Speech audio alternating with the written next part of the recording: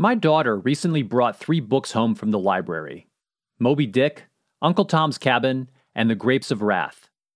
Her voluntary, proactive choosing of these classics of American literature as worthy reading gave me great joy. I felt joy because I think wrestling with the larger themes and ideas in good literature is central to our ability as humans to think, to discuss, and to engage with the complexity around us. Although I'm a professor in a business school, I see great value in the humanities. So does Matt Jordan. He's the Jack Joseph and Morton Mandel Dean and Chair for the Humanities at Cuyahoga Community College in Cleveland, Ohio. He holds a PhD in philosophy from The Ohio State University and has previously held many roles as a faculty member and administrator at various institutions. He is also the president-elect of the Mid-East Honors Association, and he's a frequent guest on the 3 Questions, 3 Drinks podcast with Chris Michaelay. He joined us to talk about the purpose of higher education, and more specifically, about the value of the humanities. We talked about living the good life, being a thoughtful person, how the humanities can foster civil discourse, and so much more. Stay tuned for a delightfully insightful conversation with Matt Jordan. Welcome to the Indigo Podcast, an exploration of human flourishing at work and beyond. I'm Ben Barron of Indigo Anchor and Cleveland State University. And I'm Chris Everett of Indigo Anchor. For more information, please visit us at www.indigopodcast.com. Matt Jordan, welcome to the Indigo Podcast. Thanks for having me. Yes! Finally, we get somebody from the humanities in here that can kick some serious keister. You know, that's what humanities educators are known for. Actually, is the attack mindset.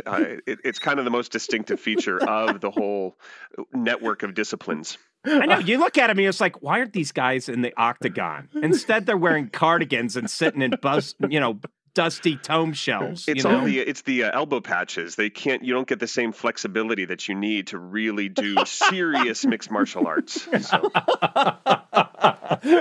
Awesome. So today's going to be great. Having Matt on here as an expert in the humanities provides us with this opportunity to talk about what the humanities even encompasses. What are we talking about when we talk about the humanities? And we're going to talk about why everyone should care about the humanities.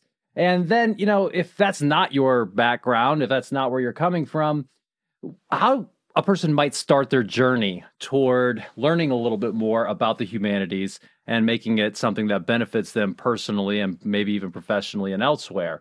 And this really ties into a whole bunch of different topics. And one thing that comes to my mind when we talk about the humanities in general is that, the humanities sometimes get used as this example of something that doesn't directly lead to jobs. And that, in higher education, we're supposed to be manufacturing employees. And, and I teach at a business school, but I have serious issues with that entire idea of the fact that we're trying to only create people who are ready for an occupation. I think there's a lot more to higher education. And I don't know, maybe we could kind of start there and see where we go. But I think it'd be great to hear a little bit of your thoughts on, what is higher education even for, and maybe kind of how the humanities fit into all of that. Sure. Yeah. I mean, it's a huge question, but it's certainly an appropriate place to start. And I mean, one thing you can say right off the bat is that higher ed per se isn't necessarily for one particular thing, right? And there are different kinds of institutions that have different kinds of missions. And I think that that's a good thing. I don't think there's one uniquely correct way to understand what a college is or should be. But insofar as there is kind of one overarching purpose, I think the main issue, at least if we're talking about public colleges and universities, the main issue is to form a citizenry that can function in a pluralistic democratic republic, right? So like I used to be a philosophy professor. I was down in Alabama for a long time, and I taught elsewhere as well. But I was at Auburn University at Montgomery, and as a philosophy professor, I teach my 101 classes, and I was keenly aware that most of the students who were signing up for these classes were not there because they were so passionate about philosophy. They were there because it met a general education requirement, and it was a convenient time of day for them to take that particular requirement. So It wasn't because you were an easy professor. No, it was not. In fact, I was very proud of the fact that I was rated as a difficult professor. So you can check my Rate My Professor ratings on online and see that I was both considered an entertaining professor and a challenging one, which is a rare combo and something I'm still proud of. I also got a few chili peppers through the years, which is really what RateMyProfessor.com is all about. Totally. But I would have to start the semester by trying to make the case that what we were doing wasn't just a big waste of time. And one of the things that I would point to is different views of what education is all about. And I used to quote, and I'll see, I figured this would come up today, and I intentionally did not look this up. Okay, so if I can get this from memory, I get bonus points on this podcast episode. But I was really struck when I was an undergrad at Ohio U and was starting to think about a career in higher education by a quote that's etched in stone on the college green down in Athens, Ohio.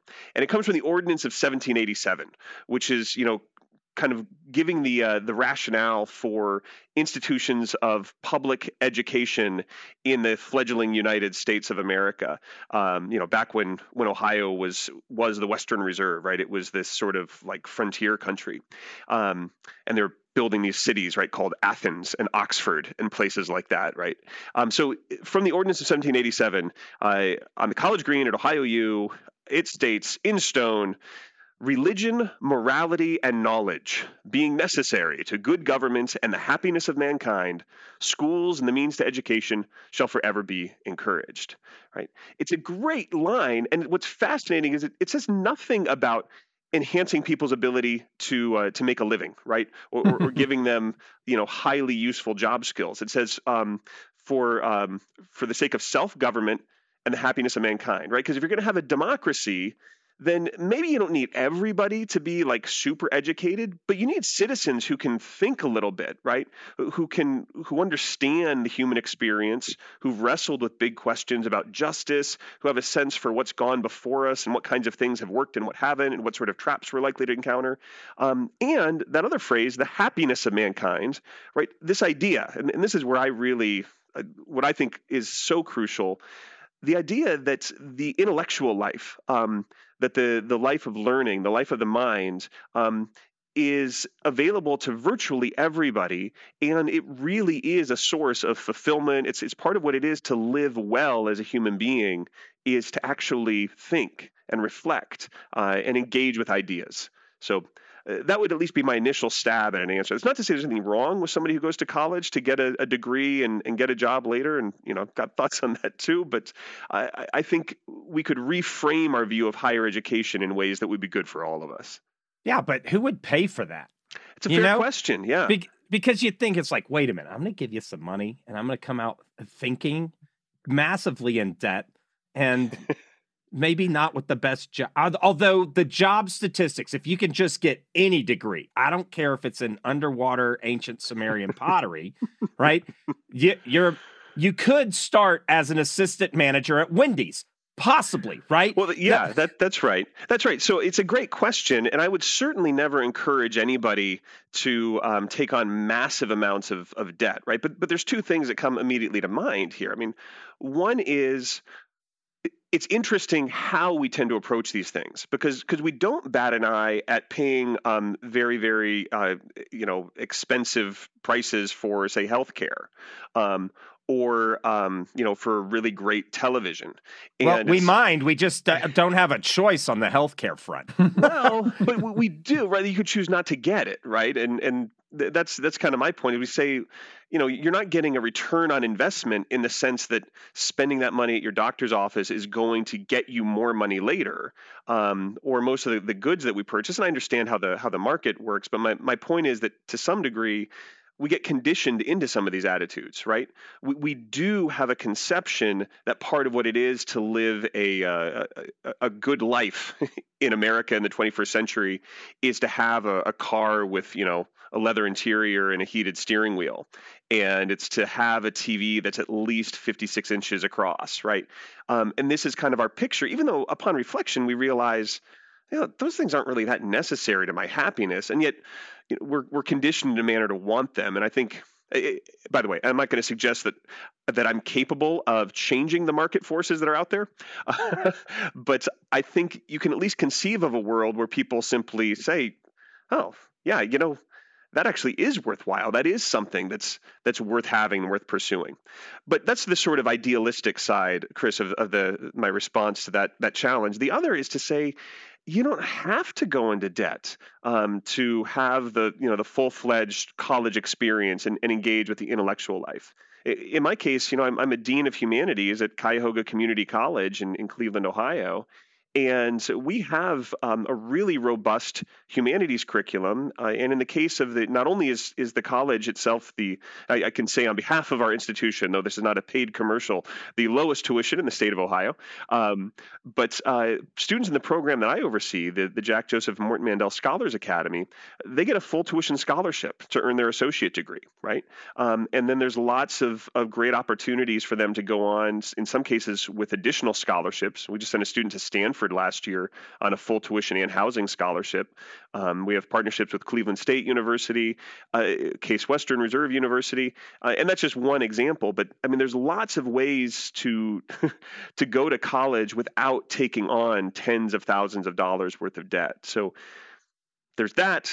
There's also the fact that you don't necessarily have to go to college in order to engage with the humanities, and that's a whole nother set of issues. But yeah, so I want to come back to something you mentioned kind of obliquely a couple times. You mentioned the good life. Here on the Indigo podcast, we're very concerned with the flourishing of humans at work and beyond.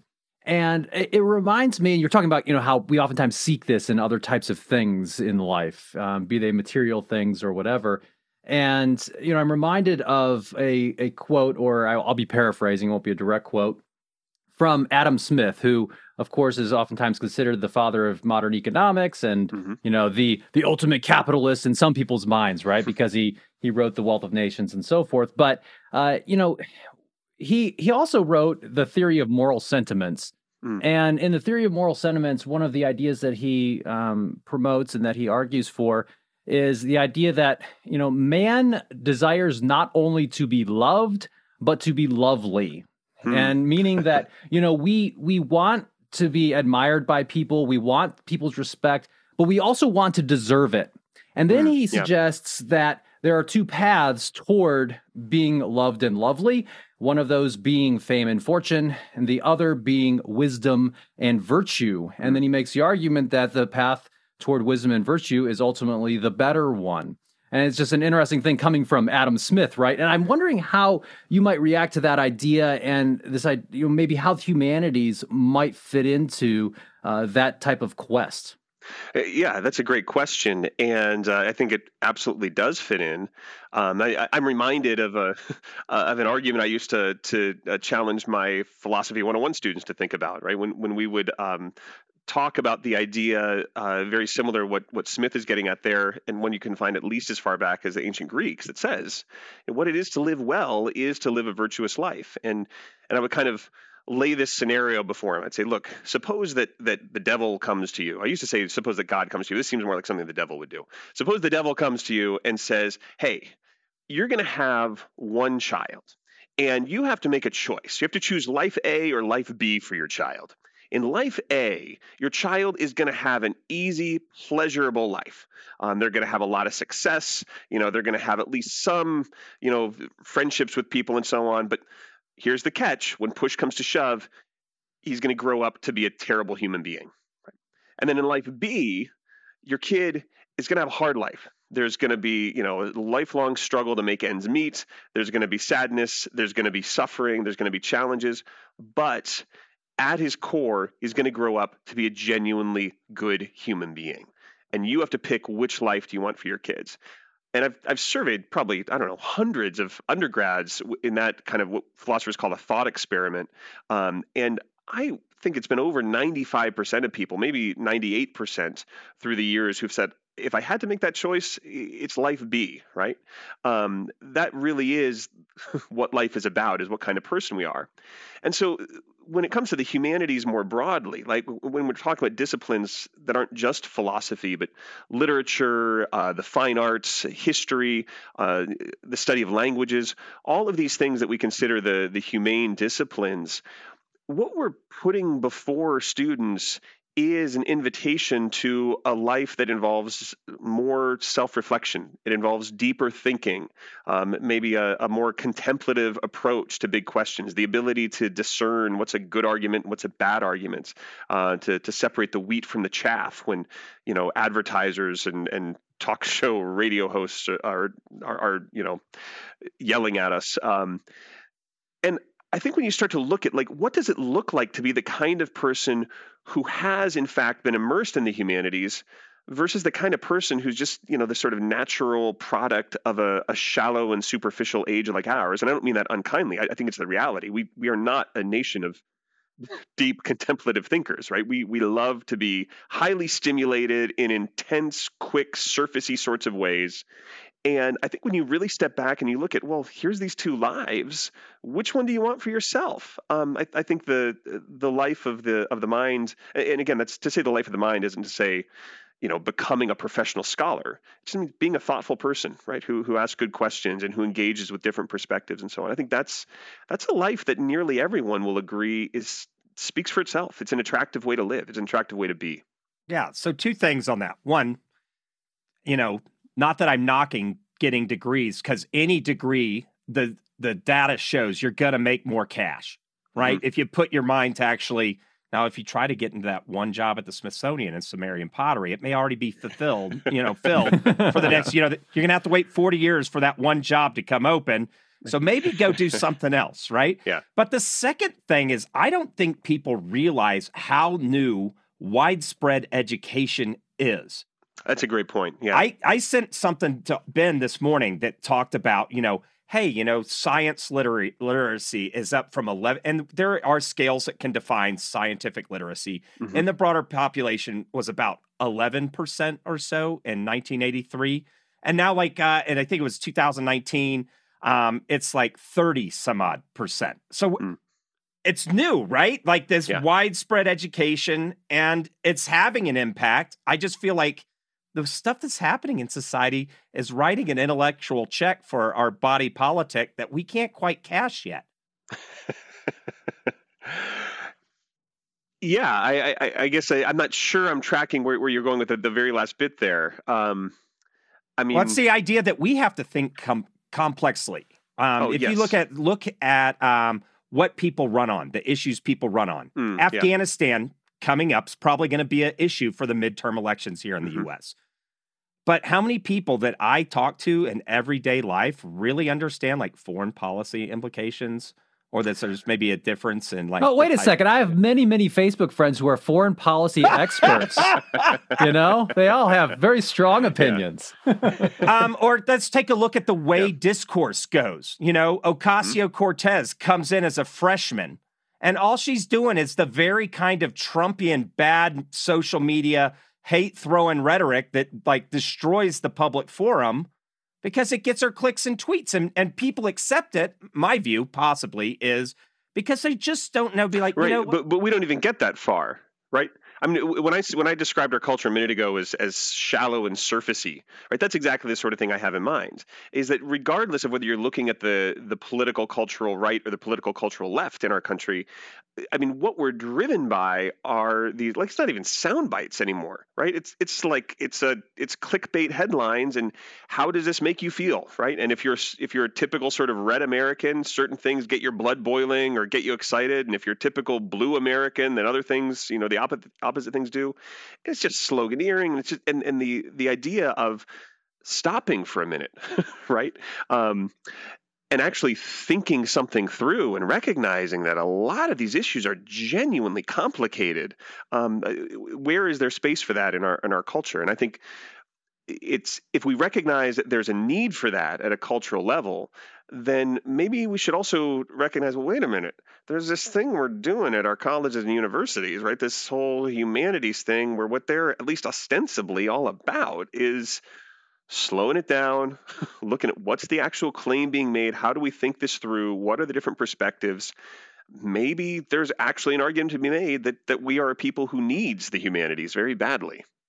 Yeah, so I'd like to help, or maybe provide you with the platform for making that argument a little bit, because I think many people, perhaps if you didn't go through, a rigorous humanities education, or maybe it just wasn't a central feature of your college experience, may not have that understanding. So I'm wondering, from your perspective, how might the humanities help us think more deeply? How might it help with things like intelligent public discourse and some of the other issues that you mentioned?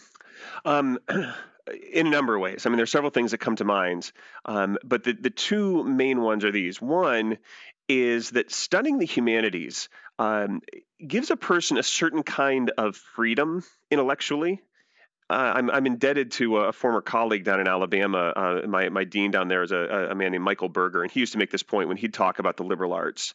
That the reason that they're called the liberal arts, right? Think about the etymology there. What's liberal? It has to do with liberty, with freedom.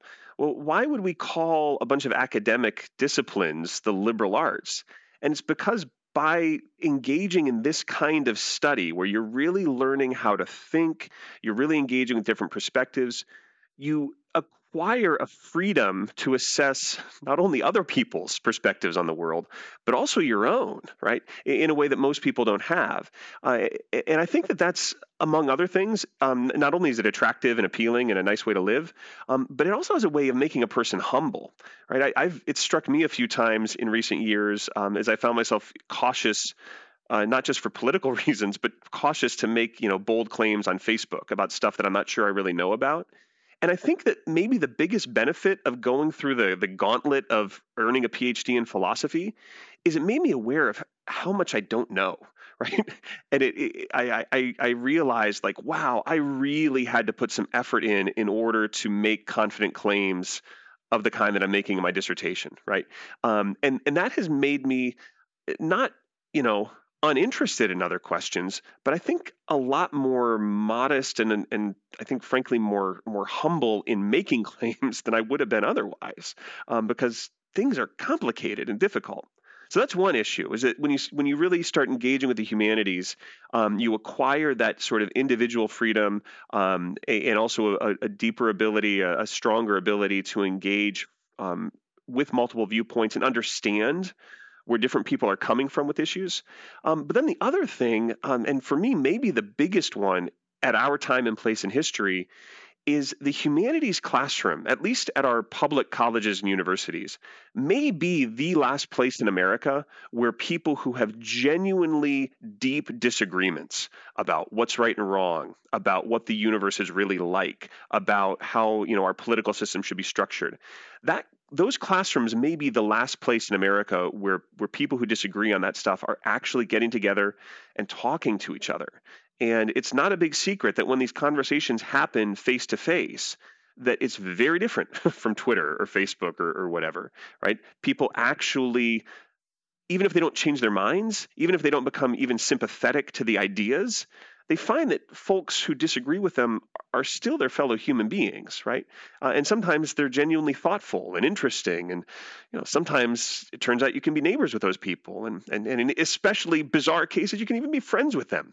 It's it's an amazing thing. So what I'm hearing you say there a little bit, Matt, is that higher education isn't perhaps as broken as it sometimes is purported to be by its many critics. I absolutely agree with that. There are certainly people, and in this case, it does tend to come from the cultural right. The notion that our colleges and universities are just this bastion of radical progressive leftism. And it's just not the case. I mean, it is true. There's studies have demonstrated that college university faculty, on the whole, are more liberal than the average American. But I working in higher ed, and I should say here, I'll make full disclosure. I'm kind of a politically odd bird myself. I'm kind of all over the map, and I don't know if that means I'm just incoherent and bad at thinking through my politics, or if I'm really good at it. But I'm the sort of person who, like, in some of my circles, they look at me as like the weirdo lefty, and in other circles I run in, I'm like the crazy right wing fundamentalist, right? Because I do tend to be sort of all over the map, but it's given me a perspective, and the reason I bring it up is that I think I have some standing to say that even the most left leaning faculty that I personally know are for the most part pretty committed to making sure that when they're engaging with ideas that they're presenting them in a way that's fair to people who disagree, right? I can think of one example in particular of uh, a professor I know who's pretty far to the left, and had this wonderful friendship with a student who was pretty far to the right. And she was I know that she was one of his favorite students, and he was one of her favorite professors from talking to each of them separately. And I think that sort of thing is far more common in American colleges and universities than you would ever think by just looking at kind of the media reports and the sensationalistic stuff that gets broadcast out there. Yeah, there's a study on this, and it was over a bunch of years looking at like how people leaned politically, and the people on that came to school with maybe a rightward bent came a little bit more lefty, and the people on the left became a little bit. That's exactly what you Yeah. would look for if the university systems are doing their jobs of challenging people's ideas, right? Yeah, That that's right. you would start That's to see people pulling maybe off a dogmatic stance on something. Mm-hmm. Yeah. So you recently wrote and published an essay kind of on these types of topics. Yeah. And we'll post a link to this in the show notes, of course, for our listeners to be able to check it out. I encourage them all to read it in its entirety. But it's called Inquiry as Occupation. And in that essay, you describe some of these issues, as well as a strategy for potentially addressing some contentious issues in the more of a principled manner. I'm wondering if you could, talk us through at a high level some of the ideas that you suggest in that essay. Yeah. So, I probably should have reviewed it before coming on this podcast. But I think I remember, and it was fairly recent that I looked at it. So it was a response to a longer essay. I've been very involved in honors education for the last few years. That's actually how I got into administration. I had been just a full-time professor, and then I got super involved with the honors program down at Auburn Montgomery, and wound up as the director of that program. And that's how I wound up as a dean up here in Cleveland. But the essay's in the Journal of the National Collegiate Honors Council, and members of NCHC were invited to respond to a longer piece that I'm blanking on the title of, but it was reflecting on, it was raising some questions about how we approach honors education with an eye toward the changes in our society, wanting to make sure that we're being appropriately inclusive, that we are engaging with issues of justice, and in particular when it comes to racism and equity and things like that. And my essay was arguing that we need to be careful as educators in how we approach issues like that. That we need to make sure that we are drawing a clear, or we're making a clear distinction between education and indoctrination. And that where reasonable people of goodwill can disagree on an issue, that we need to be really careful to be sure that we're not using our platform, in particular as professors, to push particular contentious or partisan or ideological agendas. And the reason for that isn't in particular because I'm worried about a specific agenda, though there's certainly some agendas out there that worry me more than others. But it's rather because it actually circles back to the very first thing we started with. What is a college or university for, right? Why do they exist? And in a pluralistic democratic republic like ours, we need a place where people know they can be free to ask hard questions, where ideas, even very, very unpopular ones, can be discussed and assessed and weighed for their merits, right? This is also the argument for tenure historically. Professors need to know that they aren't going to, there's not going to be a threat to their livelihoods every time they say something that might not fit with the majority view at that moment. And colleges and universities are the place where we have these conversations, and we need to make sure that remains true. And it's not obvious that we're doing a great job. I mean, so a minute ago, I said things are not nearly as bad as a lot of the media coverage would suggest. And I emphatically mean that.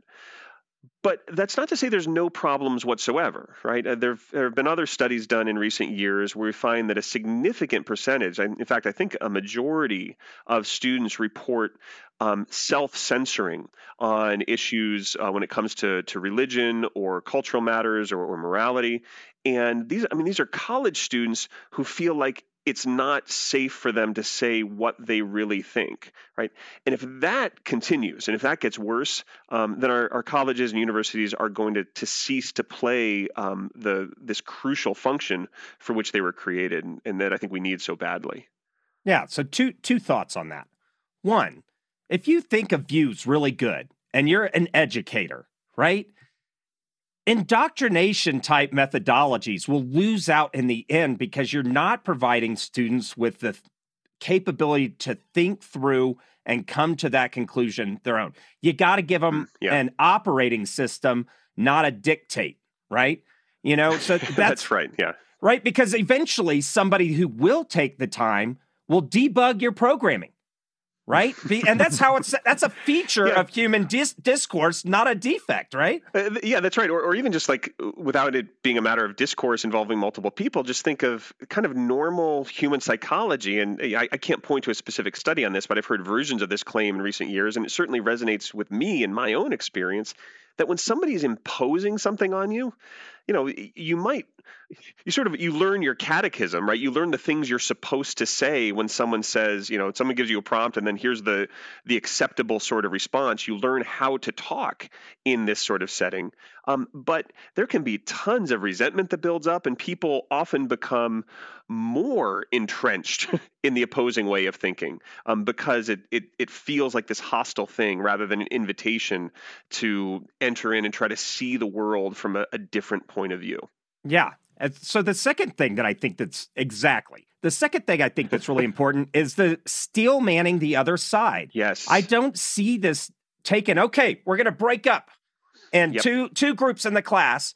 You take Black Lives Matter stinks and should be banned. Yep. You guys take the yay Black Lives Matter approach. You guys are going to both come up with your best arguments. Mm-hmm. All right, now you're going to switch sides and go try to improve the other side. These kinds of things that force people to take the contrarian view and really try to fight and defend it until, obviously, if you get flat earth versus round earth, that's a hard one, right? But on some of these more contentious issues, I think it's really helpful because it allows that kind of dialogue to occur.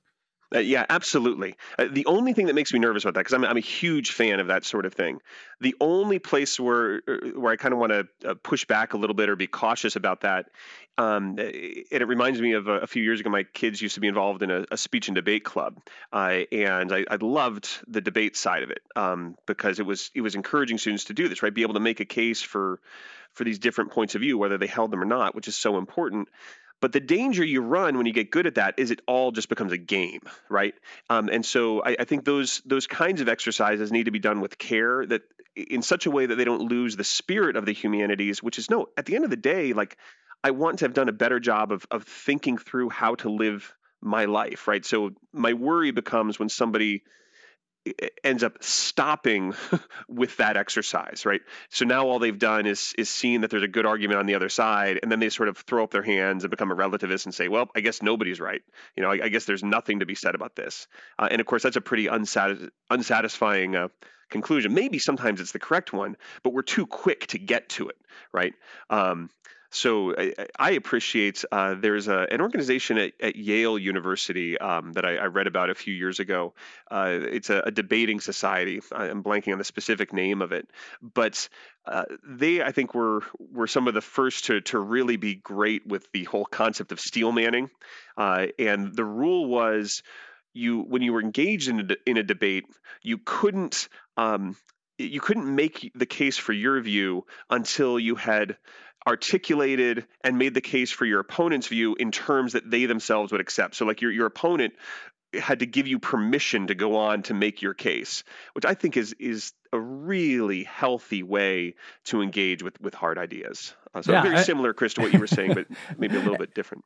And that approach is something we don't see very frequently in the public discourse about really anything. My goodness, no. We see the opposite, which is the straw man, which is where we attack the weakest form, perhaps, of someone's argument, or maybe it's not even the argument itself. It's some mischaracterization, shadow version of the argument. Yeah. I mean, can you imagine if you were watching like the Democratic primary or the Republican primary and one of the candidates said something like, Senator, are you saying this or this? Because, I'm not sure I agree with either, but I just want to make sure I'm getting your view right.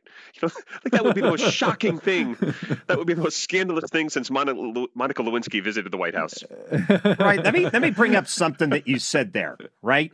And this was on Medium, and there's this lady, LD Burnett, and we'll put a link to it in the show notes. She says there's no such thing as cancel culture. And the argument is it's just culture. There's positive cultural rails that we put like kind of a left and right limit to social discourse, right? And that when people say, I feel canceled and I can't talk, I think about like that Milo guy who was basically just a giant online troll. He wasn't there trying to make the discourse better. So I don't know. I don't know. That's an excellent point. So I do think there's such a thing as cancel culture. I do think that people should notice that it's on the right side of the spectrum as well as the left, right? This is sometimes missed. Usually when people talk about cancel culture, it's conservatives who are upset with something or other on the left end of the spectrum.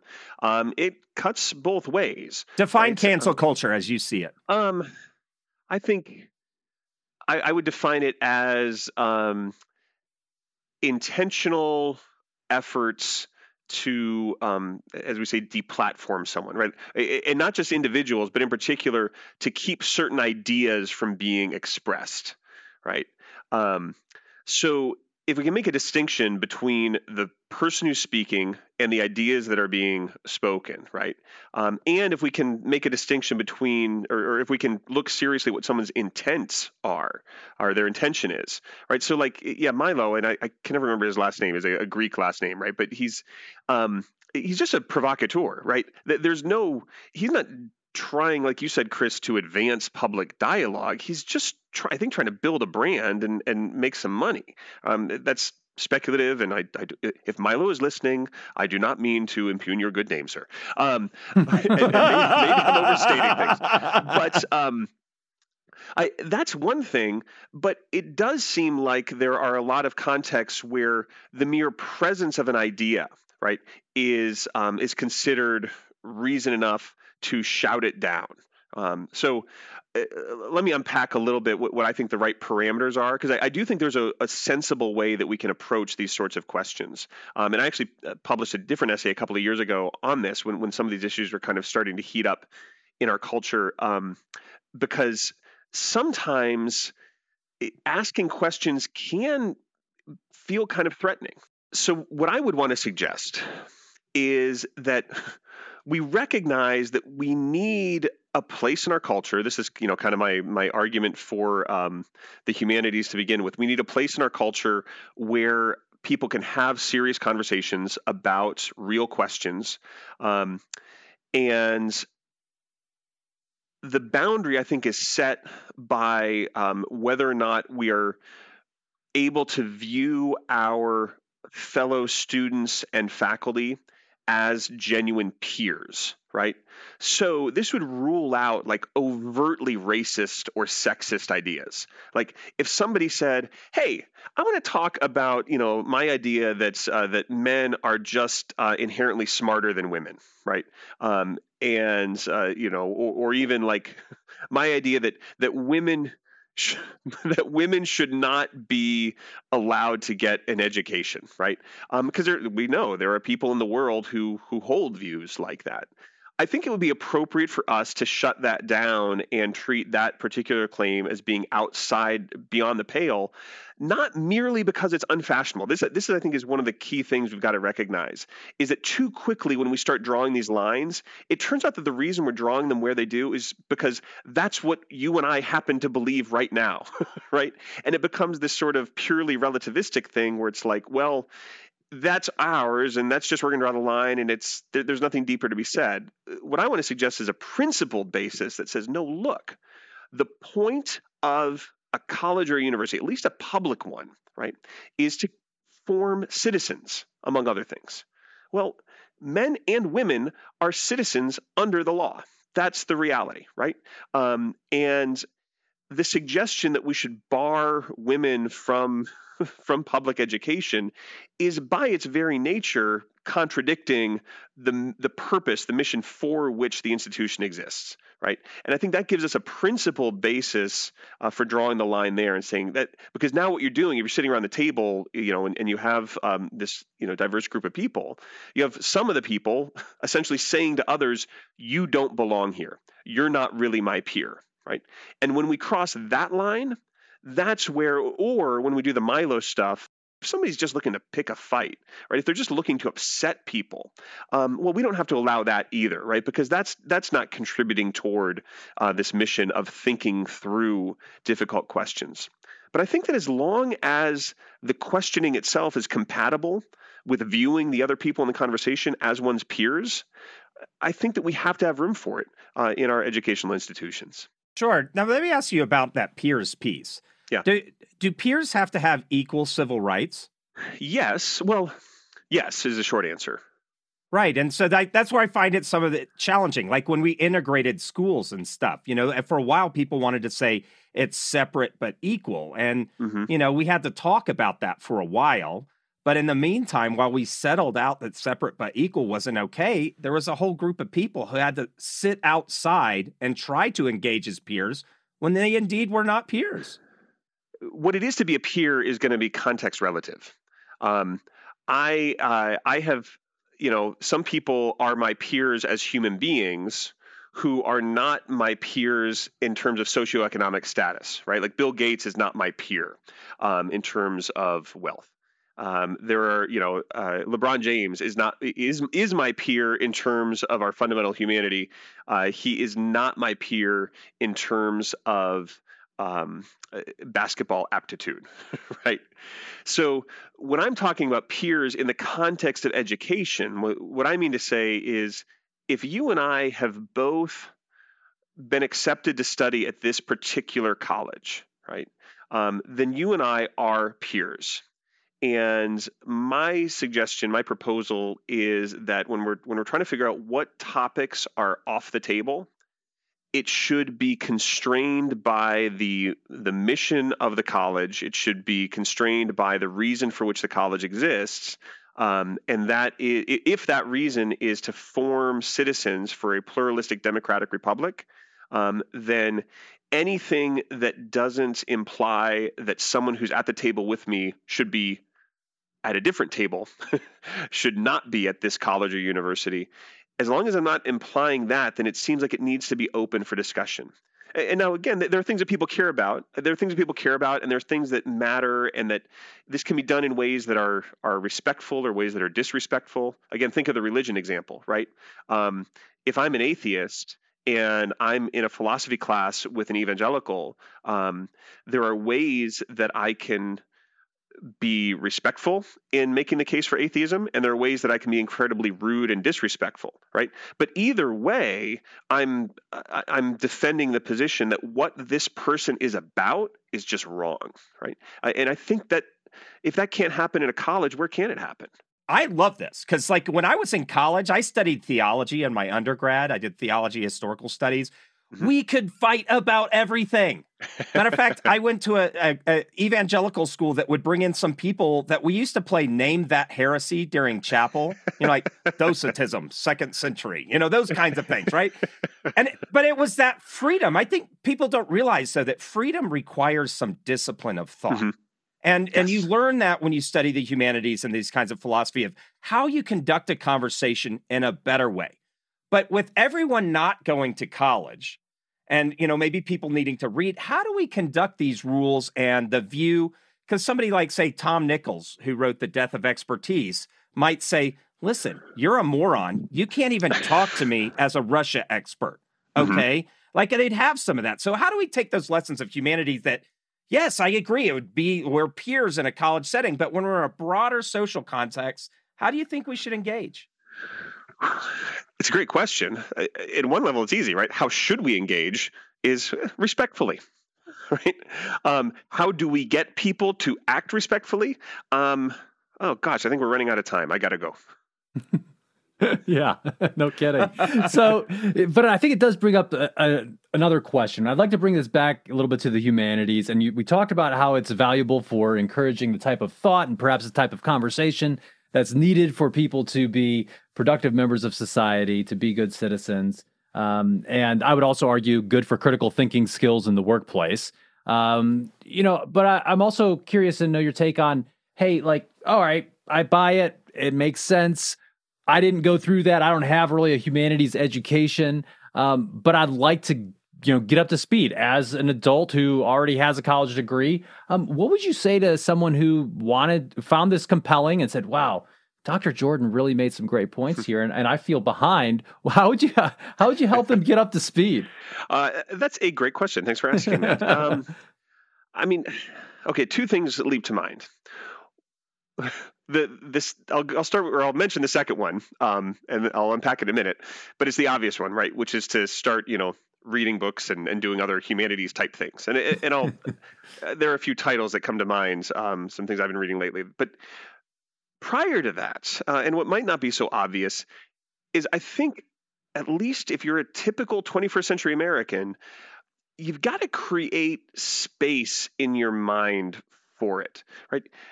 I don't think you can really do humanities stuff if you're constantly if your attention is constantly distracted, if you're constantly moving from one stimulus to another. And so I think one thing you have to do if it's really something you want to pursue is create more quietness in your life than you, if you're a typical American, probably have. And that might be something as simple as scheduling 20 minutes a day that you take a walk in nature. I mean that it could be that basic, or making sure that you are putting your phone down at 8 o'clock and you're leaving it in the kitchen and you're not checking it again before you go to bed, right? That you carve out places and or times in your life where you're just not you can't get an email, you can't check social media. I think that's crucial because we do, our minds are malleable, right? They are shaped by the choices we make, and we do form habits, and we do, our neural pathways get connected in various ways. So I think you have to create room for it in order for it to be a viable possibility. Kind of like exercise, right? And in the same vein, it might help to have a buddy. It might help to have an accountability partner or somebody who's going to embark on this journey with you and say, hey, what are we doing? How are we actually proceeding? And then there's so many things out there. And there are books, like I alluded to a minute ago, and there are, I bet every public library in the country probably has some kind of book club. That can be a great place to start. There are a couple of books that I've read in the last year that I would highly recommend to anybody in this ballpark. One is by Alan Jacobs, who's a professor in the Honors College down at Baylor University. And he published a book last year called Breaking Bread with the Dead.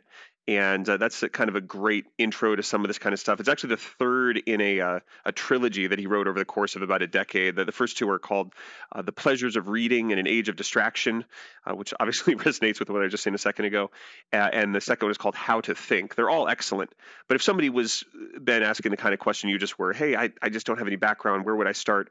Breaking Bread with the Dead is excellent. And maybe even better is a recent book by Zena Hitz, that's Hitz, called Lost in Thought, subtitled The Hidden Pleasures of an Intellectual Life. And those are both excellent books. Jacobs also gives us the idea or the concept in his book of what he calls reading downstream. And what he means by that is, because he says, he's this professor, an English professor in an honors college at a big and fairly, prestigious university. And he says, people are asking me for well, what do I have to read? What are the crucial things to read? And he says, I hate to answer that question because what I love to read might not be what you love to read, might not be what you need.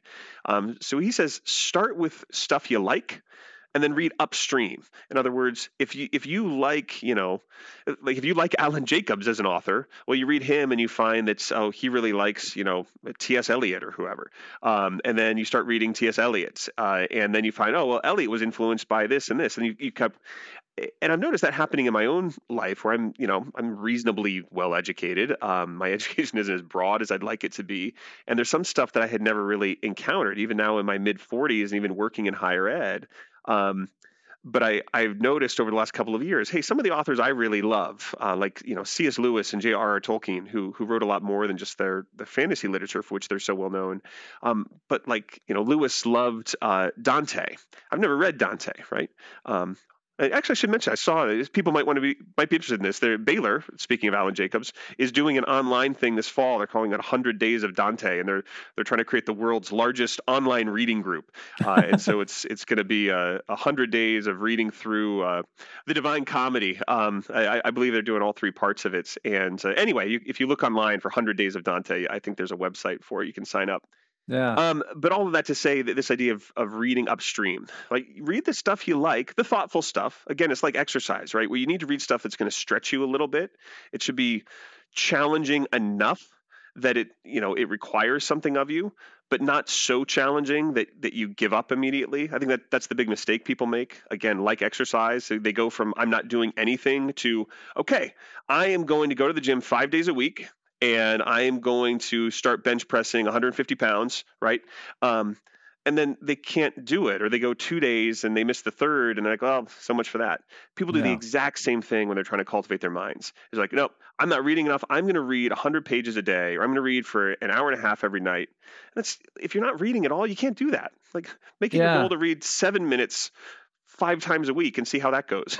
Yeah, we are always advocating for various executives that we come across to slow down, to read, and I think there's also something to be said for not always reading nonfiction, right? Because that can be very easy, especially for what I do and what Chris does. We're trying to figure out better ways to run organizations and stuff like that. Mm-hmm. But I think there's a lot of value even in the fiction. And now it's historical fiction, but a novel that I read not too long ago, and it came to mind because you said Dante. I read In the First Circle by Alexander Solzhenitsyn, right? So and it's called In the First Circle because that's an allusion to one of the circles of hell. He's talking about his time in the Gulag in Soviet Union. But fascinating book. It's a novel, but it brings to mind so many questions about things like, and of course, maybe my bent as an organizational psychologist is thinking about things like the various ways in which human organization enabled and constrained thought. Right, that was a central theme to that entire book. But I just want to kind of foot stomp on what you're saying there in terms of, you have to, I think this becomes even more important. I'll even say even further, as you get more senior in an organization, to more intentionally make time to do these types of things. Not only to perhaps read, but also to reflect on your experiences and maybe even learn from them a little bit. Yeah, no argument here. And actually, it circles back to the initial question of kind of what's the value of the humanities. I think the person who engages with history and, as you were just alluding to, to fictional works, right? You get an encounter with the human psyche and with the ways that people, whether as individuals or as groups, tend to behave through good literature that's almost impossible to get anywhere else, right? Like there's an interiority that's possible through the form of a novel. They've done, I feel like this is the fifth time they've done these studies. I should have some footnotes or something. This is not, cutting edge scholarship I'm doing. My teacher's going to, turn this back to me with, where's your bibliography? But they've done studies that English majors tend to be more empathetic than the average person, and the argument that's made, at any rate, is that it's the experience of reading novels, right? Because even the best films are not going to get you inside somebody's head the way a novel can, to enable you to see the world from this other person's perspective, and that can be a training in empathy, which is an awfully useful skill for leaders and managers to have. But then more broadly, you read these anecdotes of business leaders and military generals who were, they're reading the history of the Peloponnesian War, right? Or even reading, Homer's Odyssey, and like, oh, like that's kind of, with that stuff with Achilles is kind of similar to this problem we're facing, in the marketplace. Yeah, totally. Awesome. So you've provided us with some book recommendations. That's great. Anything else on defending the humanities or why people should care about them? And I guess maybe you can answer this as you answer this next question that I thought of. So you have a couple, you have a few children, right? You have 7 children. That is correct, yes. What is your recommendation? I think your oldest is in college now, right? Correct. All right. And so I'm curious to know, how do you approach talking to them about college education? Oh, wow. The main thing that I've told my kids through the years is you've got to keep as many doors open as you can for as long as you can, right? Because very few of us have a clear idea when we are 16, 17, even 20 years old of what exactly we want to do with our lives. Part of me wishes that the way we'd set up the system was that everybody was, just went to school through high school, and then you're just expected to work until you're 30, and then maybe like years 30 through 35, you could get a stipend to survive and go to college and then pick a career. Like that seems like it might be a better way to do things. But leaving things open. Second, having as clear as possible a sense for what the different options actually are. I think that a lot of people limit their options because the only careers they can imagine are the ones that they themselves have encountered, right? So like a disproportionate number of people see themselves becoming teachers, not because they're passionate about education, but because they've known a bunch of teachers, and like that's one of the few jobs where they feel like they have some picture of what it actually is. Whereas going to business, what is that, right? But then more importantly, at least as for purposes of this conversation, I think in terms of connecting it to the humanities, the big thing is twofold. So maybe it's two big things. One is recognizing the extraordinary opportunity that the humanities are, right? It's such a frustrating paradox where the typical college freshman or college student, and I was this way for most of my undergrad, is so annoyed that anybody's making them take these classes, right? I mean, again, when I was a professor, this was like my single biggest source of frustration, was looking out at a room and students just like visibly angry that I was asking them to think about this, Plato's Republic or whatever it was that we were reading. And what's so ironic about that is that for many people throughout history, like the point of accumulating wealth was to get to a place in life where instead of just having to figure out where their next meal was coming from, they could actually have leisure in the rich sense of the word. And then that leisure would finally enable them to like do philosophy, right? Or to write and read poetry, or to study history, right? Like this lifestyle that so many freshmen feel like is being thrust on them unwillingly as a punishment is the very lifestyle that many, many thoughtful people have aspired to, as like, oh, if I won the lottery, this is what I would do, right? So I try to encourage my kids to think in that, and my students as well, but to think in that sort of I guess, engage in that paradigm shift, right? Where you invert the image so that, oh, right, this isn't a punishment. This is a privilege. This is something that most people through history haven't had the chance to do. And then the other part of that that I was alluding to a moment ago is thinking about how to integrate your learning.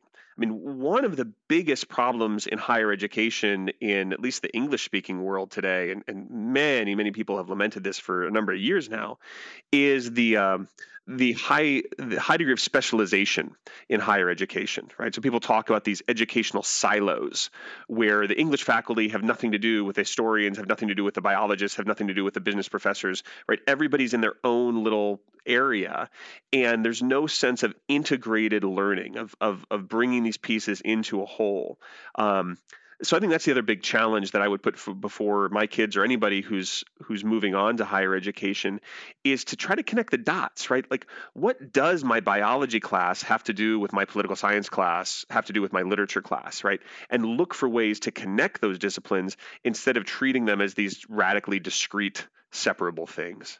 Yeah, because the problems of the world are, by their very nature, interdisciplinary, and yet we segment everything in the education realm oftentimes, and that it can be problematic. Yeah. As you're talking though about this idea that we seem to be always filling our time and trying to do more things, and we should be moving perhaps towards having a more thoughtful existence and so forth. I was reminded though of, while you're talking about that, of this letter that John Adams wrote to his wife back in May of 1780, and I pulled it up here. And in that letter, he said, "I must study politics and war, that my sons may have liberty to study mathematics and philosophy. My sons ought to study mathematics and philosophy, geography, natural history, naval architecture, navigation, commerce, and agriculture, in order to give their children a right to study painting, poetry, music, architecture, statuary, tapestry, and porcelain." Yeah. I think, way to go, John Adams. Great job. But it's an interesting commentary on human nature, because we haven't done that. We don't do that. Yep. And I don't think people know how much, like, you got to read this in an undistracted way, because you really need to get the stuff in you. And then you need to take those walks that Matt's talking about.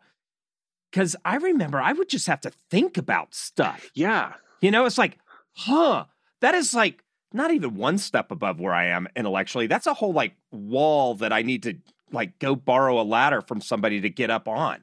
Yeah, no, that's exactly right. I mean, it's that resistance to any actual thinking, right? I mean, it's hard work to think something through, and it's not a habit that it is in any way encouraged by our culture, including in our schools, right? Even in our schools, we have this way of everything becomes organized around completing tasks, right? Like get everything on the checklist done, and that's the point.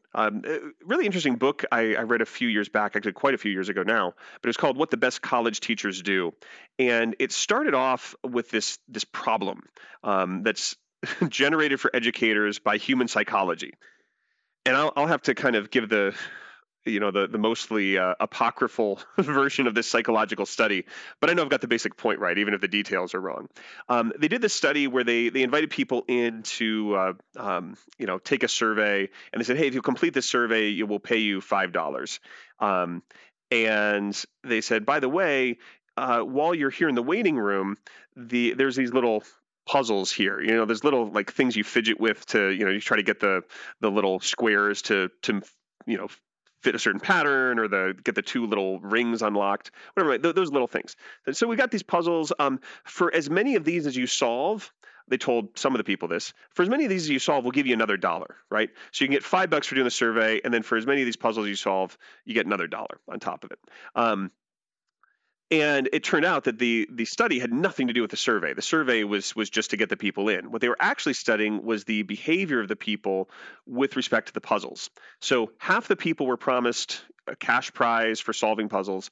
Half the people were not told anything. They just were told to wait in this room with the puzzles. And the people who got money for solving puzzles would approach the puzzles with a lot of intensity, and would typically solve at least several of them. But then when all was said and done, they would put the puzzle down and be done with it. The people who were not offered any money to solve the puzzles would frequently come back to them. And even in some cases, after they completed the survey, they would come back to the room and sit down and play with the puzzle a little bit more just to see what they could work out of it, right? And what happens is that the point to this little anecdote is that the way our brains work is that our reward system can shift its focus.